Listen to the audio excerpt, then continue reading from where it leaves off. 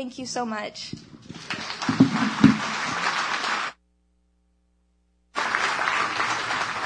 Thank you, Hannah.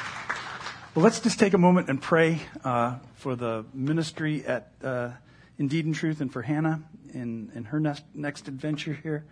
And I can tell you that, Eastgate has been a supporter of Indeed and Truth for many years now, and I highly I give my full recommendation to that ministry. If you're looking for ways in which you want to get involved, financially supporting a ministry, this is one that I've invested my heart in as well. And so we certainly would recommend them to anyone. And with Hannah, we want to just certainly keep you in prayer and what you're doing. It's just profound to me to see a young person so determined to go out and do good in this world. And that certainly is the kingdom of God moving forward. And I love that. So let's pray for them. Father, we pray for Indeed and Truth and for Hannah specifically as she's going off to school. But we just pray, Lord, that you continue to provide and support this ministry. We pray, Lord, that you continue to advance your kingdom through all of the good that's being done, through the people that give of their time, of their lives to bring your hope, the hope of your kingdom into this broken world. We pray for Hannah as she goes to school. We ask you, Lord, to guide her through her studies, protect her and keep her safe and provide for everything she needs. We pray for Susie and for Jed as they head back over to Tanj. We ask you to give them safe travels and be with them in all the activities that they do. We trust you, Lord. We entrust these dear, precious souls into your hands, and in your hands, everything is safe. And so we commend them to this ministry, and we send them forth in Jesus' name. Amen. Amen. All right. Thank you guys so much for sharing. That was beautiful. It's wonderful. It's encouraging. In the midst of all the awful things going on in the world, it's nice to be able to hear some wonderful things that are happening. So we're going to take some time here just to get into the Word. I'm not going to keep you too long, so don't get scared. But I am a preacher. But so be afraid. But you've heard this saying before, right? God helps those who. And a lot of people assume that that's a biblical phrase, but I'm sure it's not, right? That's not anywhere in the Bible. Actually, the first time that we see it's attributed to Aesop's fables, the fable of Hercules and the Wagoner.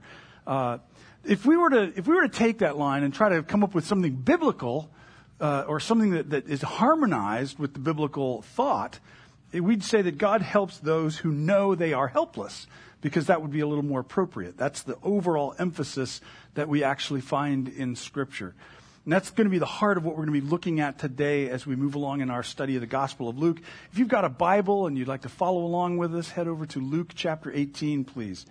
We're continuing through chapter by chapter, verse by verse, looking at the story of Jesus to understand what it is that this means to our lives as we live as 21st century Christians. Last week, we read a parable about the widow and the unjust judge, and that was a story meant to instruct us about persistence in prayer and endurance in faith, with the underlying theme being that of justice. That is, enduring in our hope and our faith that God will bring about His justice in this world, that He will one day set all things right. His kingdom will be fully revealed one day, in His timetable, not ours, but will be revealed to set things right and undo what's happened to this place because of sin.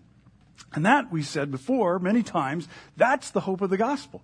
Like everything that Susie was sharing about, this going out and representing this good into the world, that is the hope of the gospel. Now, the parable we're going to read today is one that may be very familiar to us. If you've been around church at all, I'm sure you've heard it somewhere along the line. The story of the Pharisee and the tax collector praying in the temple. It sounds like the beginning of a bad joke, as you're saying. A Pharisee and a tax collector walk into the temple, but it's actually not a joke. It's actually pretty serious. And if I could quote General Akbar, it's a trap. And it's a trap because there's a way of reading this story on the surface that seemed so straightforward and simple that it's usually the go-to explanation for this parable. But remember, Jesus in Luke's gospel is the master of reversal. And things are never what they appear to be on the surface. And so if we grab the low-hanging fruit of that interpretation, we're going to realize right away that it was bait and we've been caught.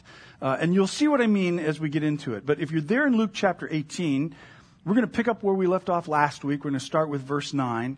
And I just want to read the whole parable through, and then we'll examine what it says here.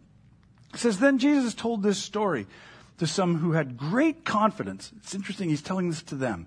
To tell this story to some who had great confidence in their own righteousness and scorned everyone else. 2 men went to the temple to pray. One was a Pharisee, and the other was a despised tax collector.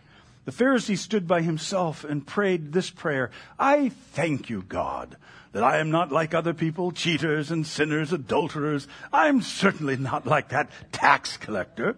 I fast twice a week, and I give you 1/10 of my income." But the tax collector stood at a distance, dared not even lift his eyes to heaven, and he prayed. Instead, he beat his chest in sorrow, saying, "Oh God, be merciful to me, for I'm a sinner." I'll tell you, the sinner, not the Pharisee, returned home justified before God. For those who exalt themselves will be humbled, and those who humble themselves will be exalted.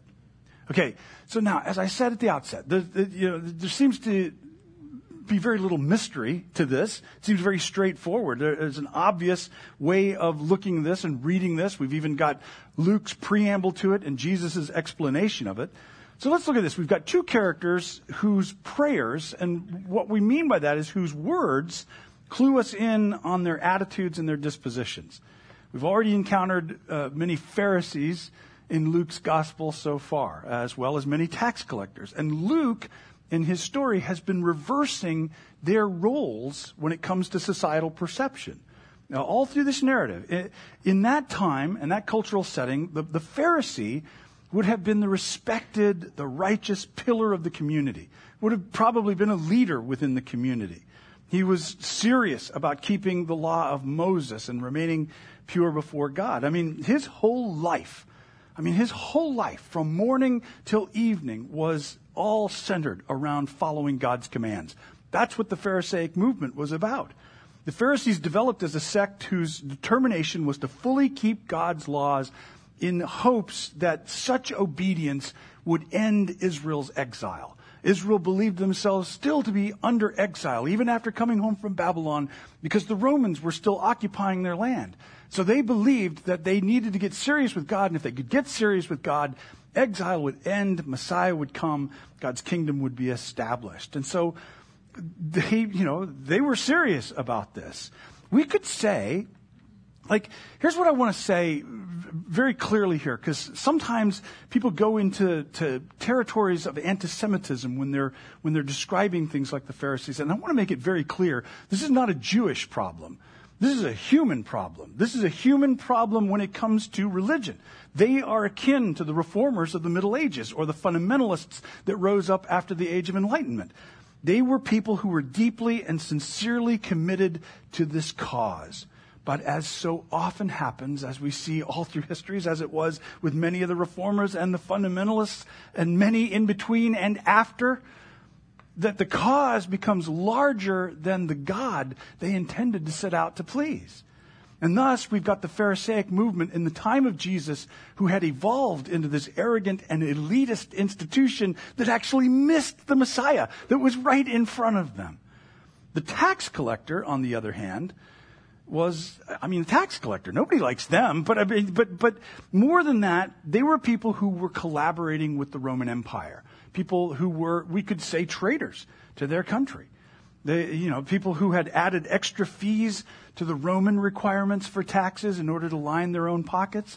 These guys, we got to realize, they're painted very favorably in the Gospels, but we have to understand they were the pariahs of society for a reason.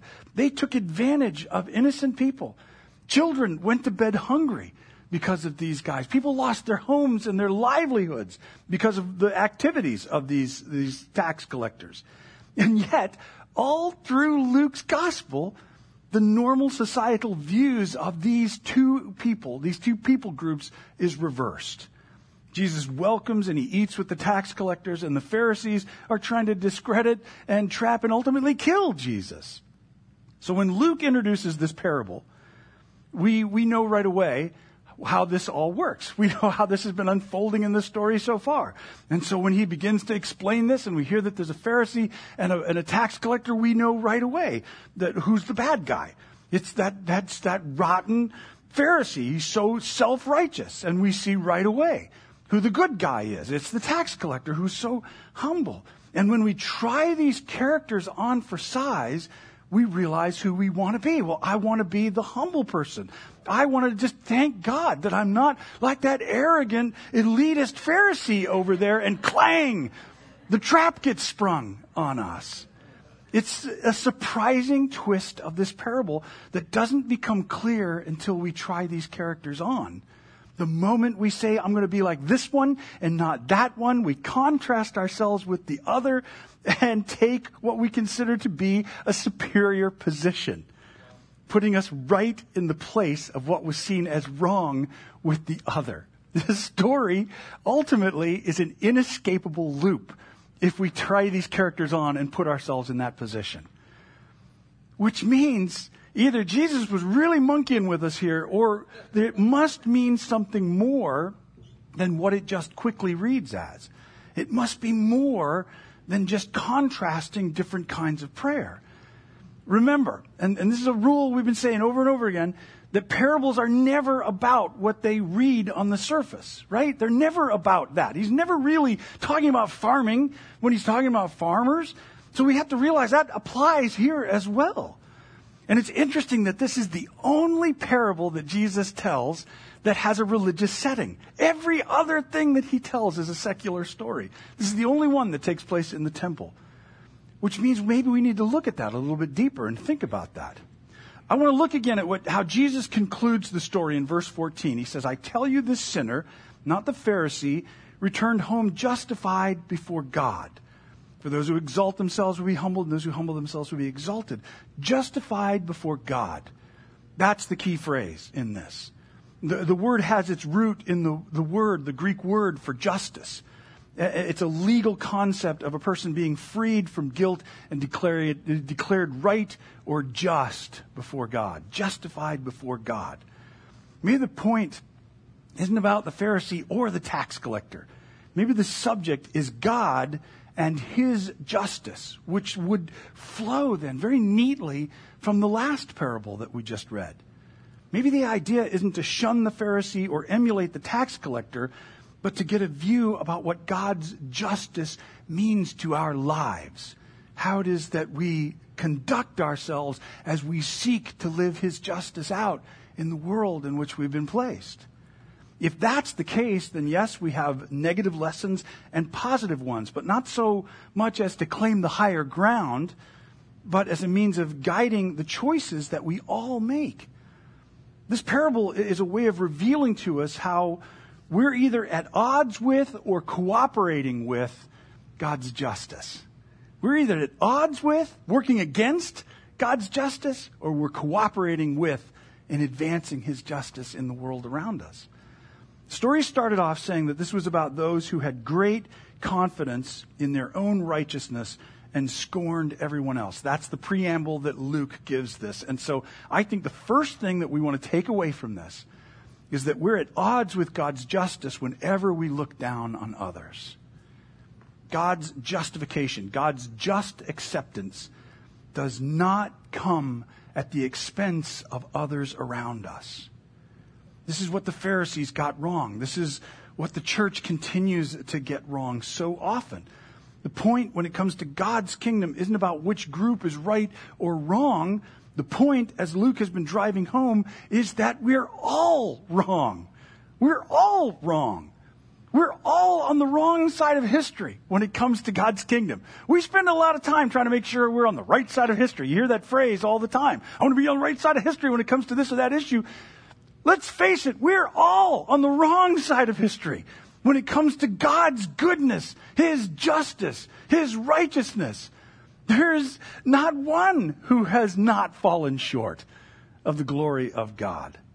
All of humanity is the Pharisee in this story.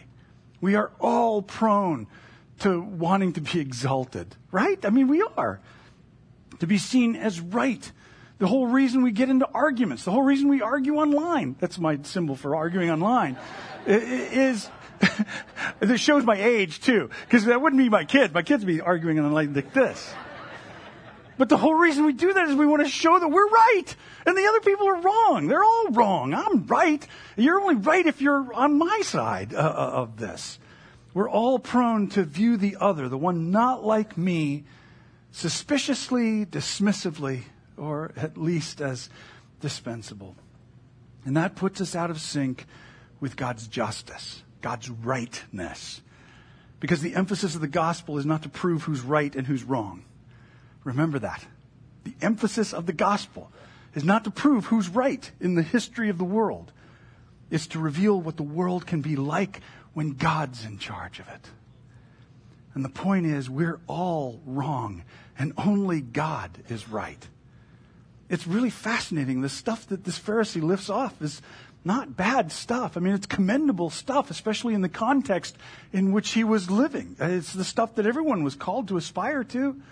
The Pharisee isn't lying. He's telling the truth. He leads a life that's obedient to the law of Moses. He fasts. He gives alms. He doesn't cheat on his spouse, or he's not dishonest about things, or doing any of the things that the straw man he sets up to contrast himself with. But that's the thing. He's setting himself up as superior to those who do those things. He's despising the people whom Jesus loves, as Jesus has been showing by eating with tax collectors and sinners. He's despising the ones that God, in His justice, has reached out to love. See, while the Pharisee was right about the kind of ethical life he was called to live, he was confused about the source of that life. And that's the big deal. Because he believes that this is incumbent on him. He leaves the temple just as righteous as he came in according to the law.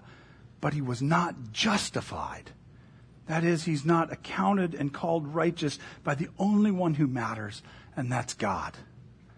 And I think that reminds us too, then, that we're at odds with God's justice when we rely on our own works for righteousness. The challenge in this is that, like I said, we like being exalted. We like it when people think we're right. That's the whole reason we look at our works in the first place, or want to advertise our works, is because, it definitely sets us up. It sets us, at a more superior place. It always starts innocently enough, too, like in the satisfaction of a job well done or a duty fulfilled, and there's nothing wrong with those things. There's nothing wrong with feeling all right about having done a good job on something. But so often, that leads to something else. And we know that that's an issue for us because our present society at large is relentless in demanding proofs and justifications from us. And it's so easy to take the bait. It's so easy to begin virtue signaling. Oh, I changed the profile picture on Facebook to a symbol that supports a cause for justice, so obviously I'm trying to change the world. That changes the world.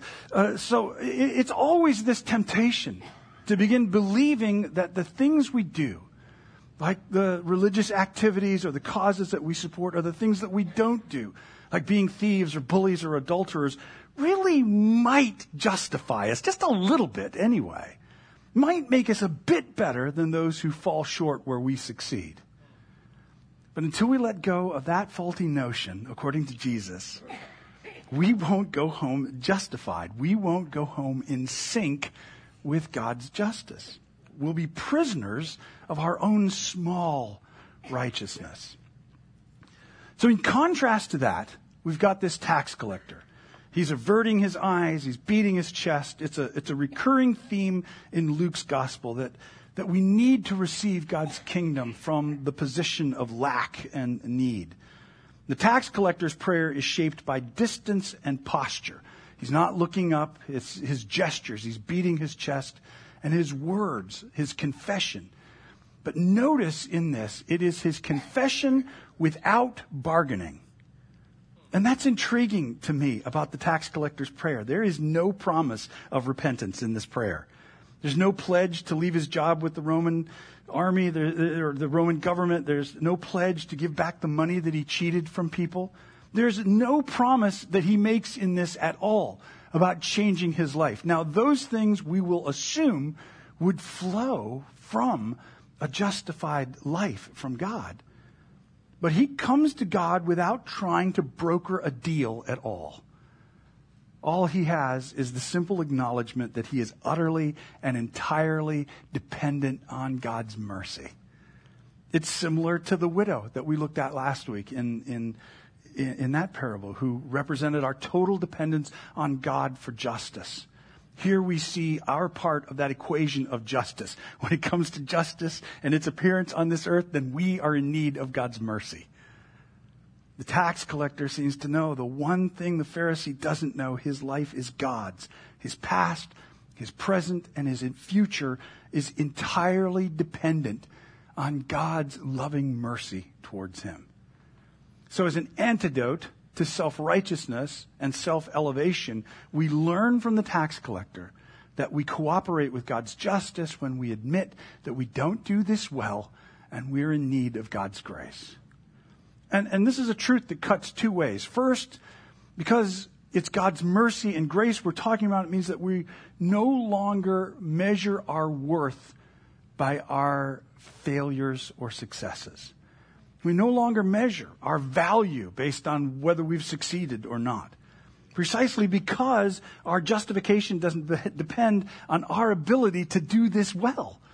We embrace this truth that there is nothing that can stain us beyond God's redemption of our lives. God loves us. God loves you. God loves us. Brendan Manning used to say, God loves us just as we are, not as we should be. So all of the excuses and laments that, I'm not good enough, I'm not holy enough to come to God, that all gets swept away. Because all we have to do is embrace that saying as true. We need to be real about who we are. I'm not good enough. I'm not holy enough. What of it? This was never about what I can do, but always about what the one who loves me did. And the fact that the tax collector is described as justified by God when he offered no promise of doing something in return, to me, it's like a literary arrow that shoots straight, directly at the cross of Calvary. Because our justification doesn't come at the expense of our fellow person, but it did come at the expense of the only begotten Son, who took our place and bore the entire consequence of sin on himself, defeating the oppressive powers of evil. There's another side to this as well. Not only is my failure and inability not a barrier to God's grace, but there is nothing that I can do that is going to add to that justifying grace. That's what I'm saying before. Sometimes we keep thinking that the things that we do, justifies me a little bit before God. There is nothing that we're adding to this. Nothing at all. Paul words it so eloquently in Ephesians 2. God saved you by his grace when you believed. And you can't take credit for this. It's a gift from God. Salvation isn't a reward for the good things we've done. So none of us can boast about it. For we are God's masterpiece. What a great thing to remember. You hear something like this, and you hear a guy like me stand up here saying, we're all on the wrong side of history. And you kind of want to go, oh, okay. But realize what we're saying in this as well. We are all God's masterpiece. Who are you? That lacked conviction. Who are you? Think of that. That's how the scriptures describe you. We are God's masterpiece. He created us anew in Christ Jesus so that we can do good things, the good things that he planned for us to do. And there's the thing. Sometimes I suspect that we're okay with the idea that, we're saved by grace. My initial salvation, well, yeah, that was provided by God's grace and not my works. But, after we're in, well, you better get busy. Use the old bumper sticker. Jesus is coming back, so look busy. The whole thing, I gotta, if I'm going to keep this up and I'm going to be okay, I gotta keep busy here and do stuff. But that's what Paul is getting at. Even when we do the good stuff, even when we're promoting and advancing his justice into this world, we're not the source of that. That didn't come from us. The good works, it didn't happen from us. All we're doing is joining in on God's goodness and his justice as it moves through this earth, through this amazing kingdom project that was inaugurated through Jesus. And as Paul puts it there, the good works, all the positive changes in our lives, that flows from the justification that we've received by grace. It always flows one way. That never changes. That never changes. It's all from him and through him and to him. And that's, to me, what is so wonderful about this good news. We and everyone around us are all sinners and all beloved children of a gracious Father. I think that's the part that we miss so often. We as the church tend to kind of, either avoid the idea that we're sinners and try to make everybody feel good about themselves and not worry about it. You're okay, buddy. Or we tend to wallow in that. Well, we're all sinners and we're no good, and kind of self-flagellate, over the terrible things. But if we can keep that balance and recognize, none of us does this well. We are all sinners, but we are all unimaginably loved by the one who created us, the one who knows us by name, by the one who cares about us like we could never even conceive of care being. This parable invites us to experience the freedom that comes with tossing aside the flimsy armor of our own efforts and throwing ourselves into the arms of God who loves us, who's already there, who's already found us, and whose primary intent, always remember, when it comes to you and your life, God's primary intent is to lift us up and to lead us home. And knowing that, we have nothing to fear. I can't think of better news than that. Right on? All right, very cool. Will you stand with me, please?